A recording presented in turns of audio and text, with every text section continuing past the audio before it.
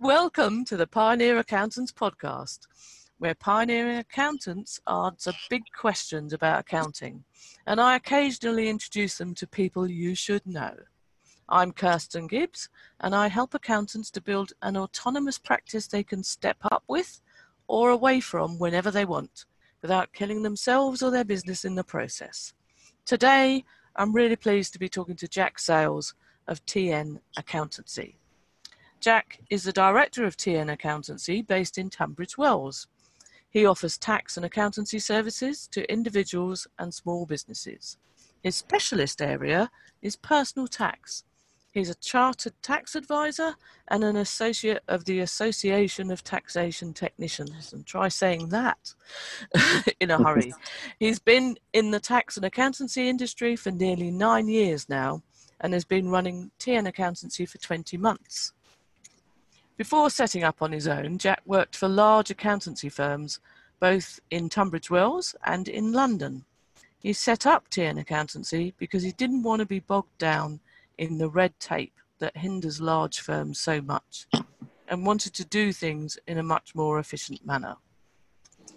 Welcome, Jack. It's nice to have you on this podcast, and nice to see that all your networking and stuff has been paying off, because I know you're really busy.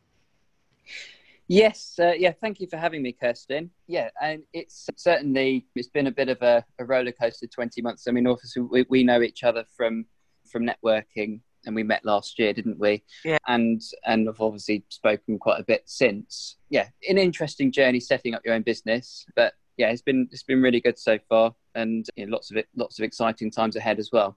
Brilliant. Okay, so I'm going to dive in and ask the first of the big questions, and it is quite a big question. What is accounting for? Well, blimey, Kirsten, you don't mess around with small questions, do you? No. So accounting, what's it for? So from my perspective, I guess there's two main areas. One is what a lot of people consider it to be is, accountants do people's accounts and then do their tax returns and tell them how much tax they need to pay at the end of the year. So for one purpose, it's basically determining the amount of tax a individual or a business is due to pay. Mm-hmm. The other purpose, and this one's certainly the thing is where it becomes useful, is more actually looking at keeping track of how your business is doing the accounting properly provides you with data that you can then use to see where the business is performing well and where it could be doing better.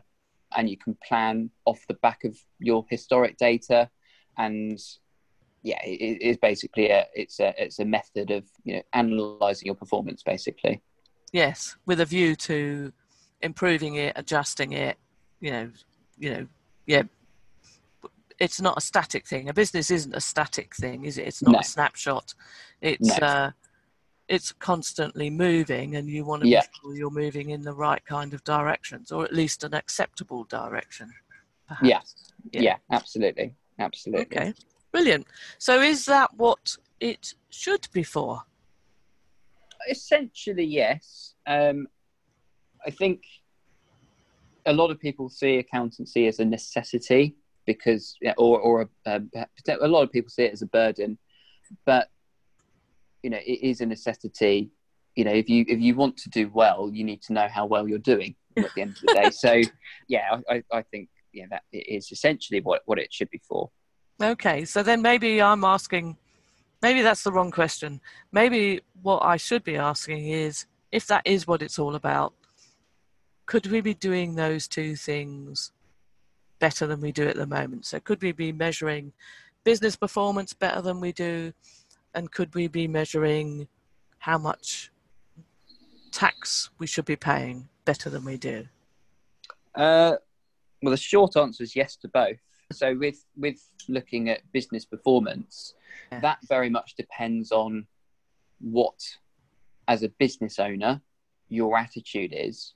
Mm-hmm. So I have clients, if you like, across the spectrum. Some who keep themselves very much up to date and essentially do what I do, which is have a good bookkeep, have good technology available to them, do things regularly, review things regularly, and from my own perspective, I know on any given day exactly what my financial position is, how I'm doing, who I owe, who owes me, and off the back of that, I can then plan for the future as well. And I'm able to determine exactly what I can spend or can't spend or whatever. Other end of the spectrum, some people, they have no interest. As long as they've got money in the bank, so to speak, that's all they really seem to care about, and it's difficult to get them to engage with anything. But those same people will get to the end of the year, they'll ask me to do their accounts, and then they will be always surprised at how much their tax bill is, because they realise that they actually earned more money perhaps than they thought they did, because they've just gone and spent it because they've had the money in the bank. So that's that side of it very much depends on your attitude. The technology's there now. Yep. Definitely. Even I've been in this industry for 9 years, and even in that time, I've seen a massive change. It doesn't need to be time consuming. It doesn't need to be boring. The technology's there that actually, with bank feeds and good bookkeeping software and automation and AI, things can be done relatively quickly. And then you have access to loads of information that will help you run your business.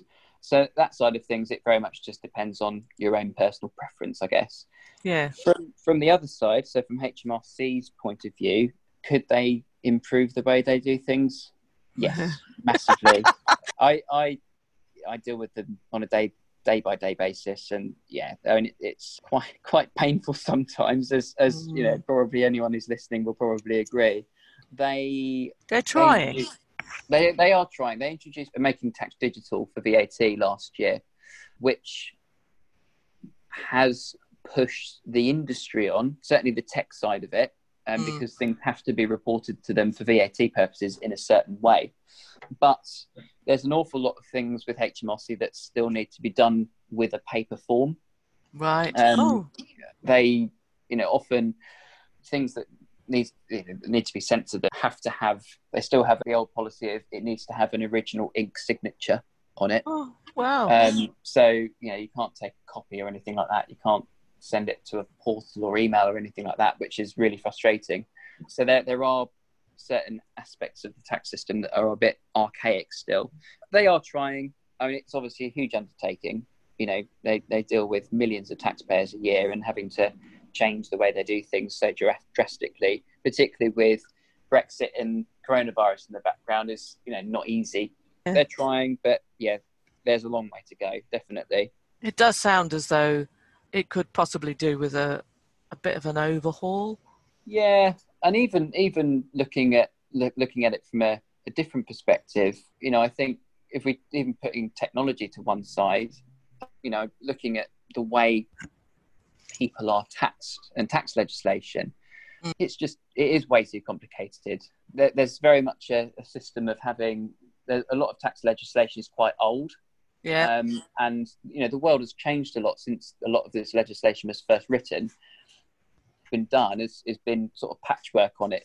New pieces of new sections of legislation have been sort of slotted in, and they're just trying to fill the gaps really. And it's resulted in, at the moment, well, I read something last year, actually, it's quite interesting, that there are 10 million words in UK tax legislation. Wow. Which makes it 9.5 times more wordy than all of the Harry Potter books put together. And I wonder who has the time to read all those 10 million words. Well, as a tax advisor who does it for a job, not me. No. Oh, that must make things very difficult. Yeah, absolutely. It's just a case of, if the tax system was a bit more up to date and a bit more well thought out and a bit more streamlined, you'd have some fundamental rules, and the rules are a bit more well thought out, and there aren't so many exceptions at the moment, because there's such a lot of tax legislation. There's just so many exceptions to each rule. Yeah, I think actually that's a general problem with the way we do legislation here, at least, which is that everything has to be completely itemised, and if it's not in the list, it doesn't count. You can't have this kind of general, it's very hard to have a rule that says everything, everything works like this. You have to kind of specify every particular case, Yeah. because otherwise somebody says, and every time somebody says, oh, well, my case is not on that list, so it doesn't apply to me. Yeah. That's when you get all these sticking plasters and things being put on, because you've got to add that case. Yeah. Absolutely. There And must be, there must be a better way of doing it. Somebody must do it better. But I don't know what it is, because I'm not a lawyer. But yeah, absolutely. And then, other countries, I mean, from what I understand, for this same article, said that Hong Kong had 150,000 words in their tax legislation, and they, they seem to be doing okay. So I don't know. It's possible. It's possible. It's one for the policymakers rather than little old me. Okay, then. So next question: Do you think accounting can help to solve some of the really big problems that we have as a global society today? Things like inequality, poverty, climate crisis. Could it even help us to come out of coronavirus in good shape, do you think? Well, the short answer is yes. So it comes down to data and information. Yeah. Accounting provides us with, provided it's done right, accounting can provide us with an awful lot of data and a lot of information. So, looking at, I guess, so you mentioned inequality. At the moment, it seems to, in my opinion, we're in a society where actually particularly now, the technology is there for, let's use HMRC or the tax authorities as an example of someone who would be looking at data. So, the technology is there for them to know an awful lot about a company, but things are still being done, so to speak, in the old-fashioned way. So, company accounts, the information that gets given to HMRC, there's not an awful lot. And I mean, it's more so for the smaller companies, realistically. Well, your company, my company. Yeah, they don't know much. You can't tell anything. No, they really can't tell anything at all. No. So from an inequality perspective, if you're looking at, say, whether the contribution, let's say you have a company which has a few employees, and those employees get paid a particular wage, and then the owner of the company makes a certain amount of profit and takes dividends of a certain amount. Is it fair? That's obviously a much bigger question than just the sort of thing I look at. But it's impossible to have that discussion if you don't have the data to begin with.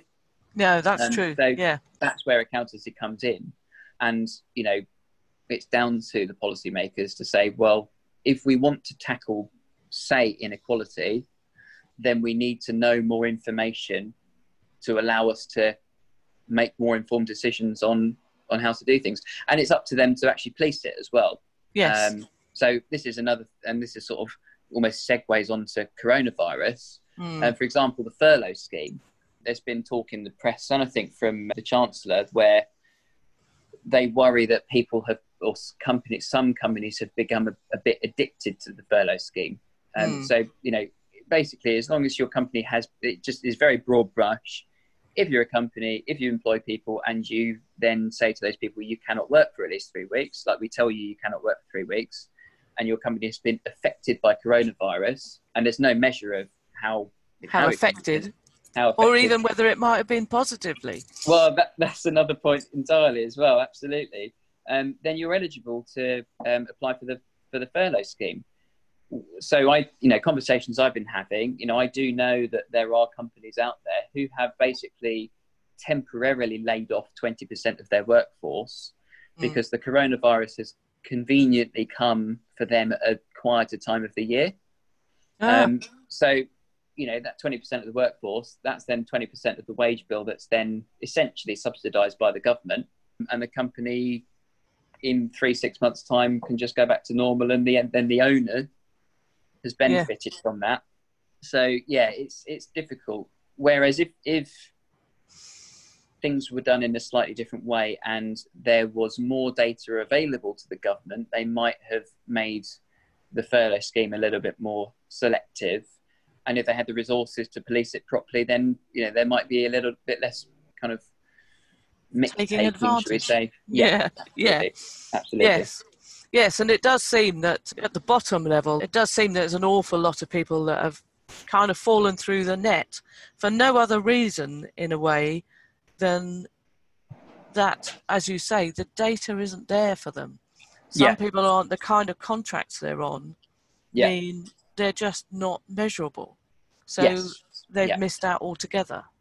Yeah, absolutely. I mean, certainly with IR35 legislation, if someone's, so obviously there's the self-employment income support scheme, which has been available to people who are registered as self-employed.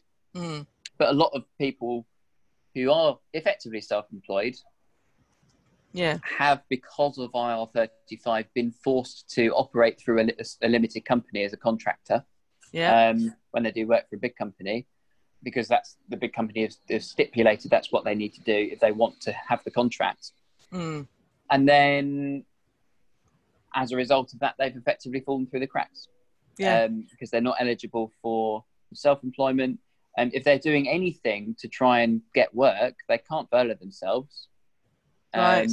So they are eligible for nothing, basically, which is obviously, unfair, because they've, been in that position where if they were self-employed properly, they could probably still do some work and at least look for work and try and generate business for themselves, and then also still get a grant from the government. So it's a difficult one, and it's just where they have fallen through the cracks. The data isn't there for them as a result, and it's actually indirect result of IR35 legislation, which is the tax on intermediaries legislation, where basically HMRC don't like these limited company intermediaries. And again, that all falls down, it all goes back to the point where tax legislation's too complicated.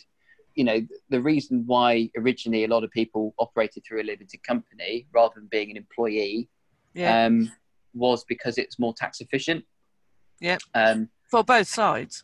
For both sides, absolutely. And instead of combating it by saying, okay, well, let's look at how companies are taxed and make it more in line with an employee, they've introduced legislation to basically put effectively an extra tax charge on that intermediary company. And then years down the line, that's had the knock-on effects that we're seeing now. That's really interesting. It's a really good example of how you need to think through the potential impact of what you're measuring. So that you don't get an unintended consequence, basically. Absolutely. And nobody can foresee pandemics. Well, you can. We know they happen. We just don't know when or what. And in what form and how and what impact. But we do know that we did know it was coming. So that's really interesting, though, about how. It's a really good illustration. Brilliant. Thank you. So the next question, which is our last question, I think we've sort of worked nicely towards, which is basically, can accounting help to make the world a better place? I agree. I think we have actually worked towards that quite conveniently. The short answer is yes. It obviously people, they hear accountancy and they just think, oh, boring numbers. But it's, and then there's some people then go one step up from that is it's a necessary evil. But then if you think about it in a slightly different way, which I think we kind of have demonstrated, if you actually look at it as it's a necessity and it's a tool that helps us look at how we're performing.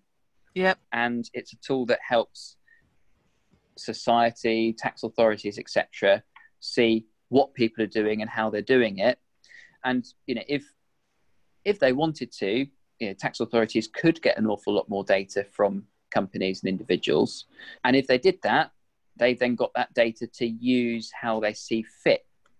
And then that goes back to your previous question about, can it help to solve inequality? Can it help get us out of coronavirus quicker. Well, if the data is available and the relevant parties are sort of willing to use it, then yeah, absolutely. And off the back of that, yes, it can make the world a better place. Yeah, I think, yes, I agree. I think actually we've kind of, over the last, I don't know, few decades, quite a few decades, we've kind of reduced it to this, almost that first thing you mentioned earlier on of, it's about working out how much tax I will have to pay and trying to reduce that as much as possible. And then only in a kind of secondary way, it's about how I want to perform as a business. Yeah. But really, where accounting came from historically, surely, was a kind of a really important role in the whole of society to help keep some of the biggest players in the world, the biggest companies who can have a big impact on the world. It was actually about helping to keep them accountable. Yeah. And keeping them in check. Yeah. And we kind of have lost that a little bit, I think, in the way we look at accounting and accountants. We kind of, like you say, we kind of go, oh, boring. But actually, it's not boring. It's really, really important. And the more important you make it, the more interesting it is. Yeah, absolutely. That's a very nice conclusion to have come to. Thank you so much. Thank you. I really like that. Yeah, that has ended up quite well. Brilliant. So thanks so much, Jack. I really enjoyed that conversation. I'm looking forward to getting it up on the podcast. No problem at all, Kirsten, and thanks for having me. Much appreciated. Brilliant. Thank you. Thank you for listening to the Pioneer Accountants podcast, where pioneering accountants answer big questions about accounting with me, Kirsten Gibbs. If you're a pioneering accountant and you'd like to be part of this podcast, just head over to my website, www.gibbsandpartners.com, and send me a message. I look forward to hearing from you.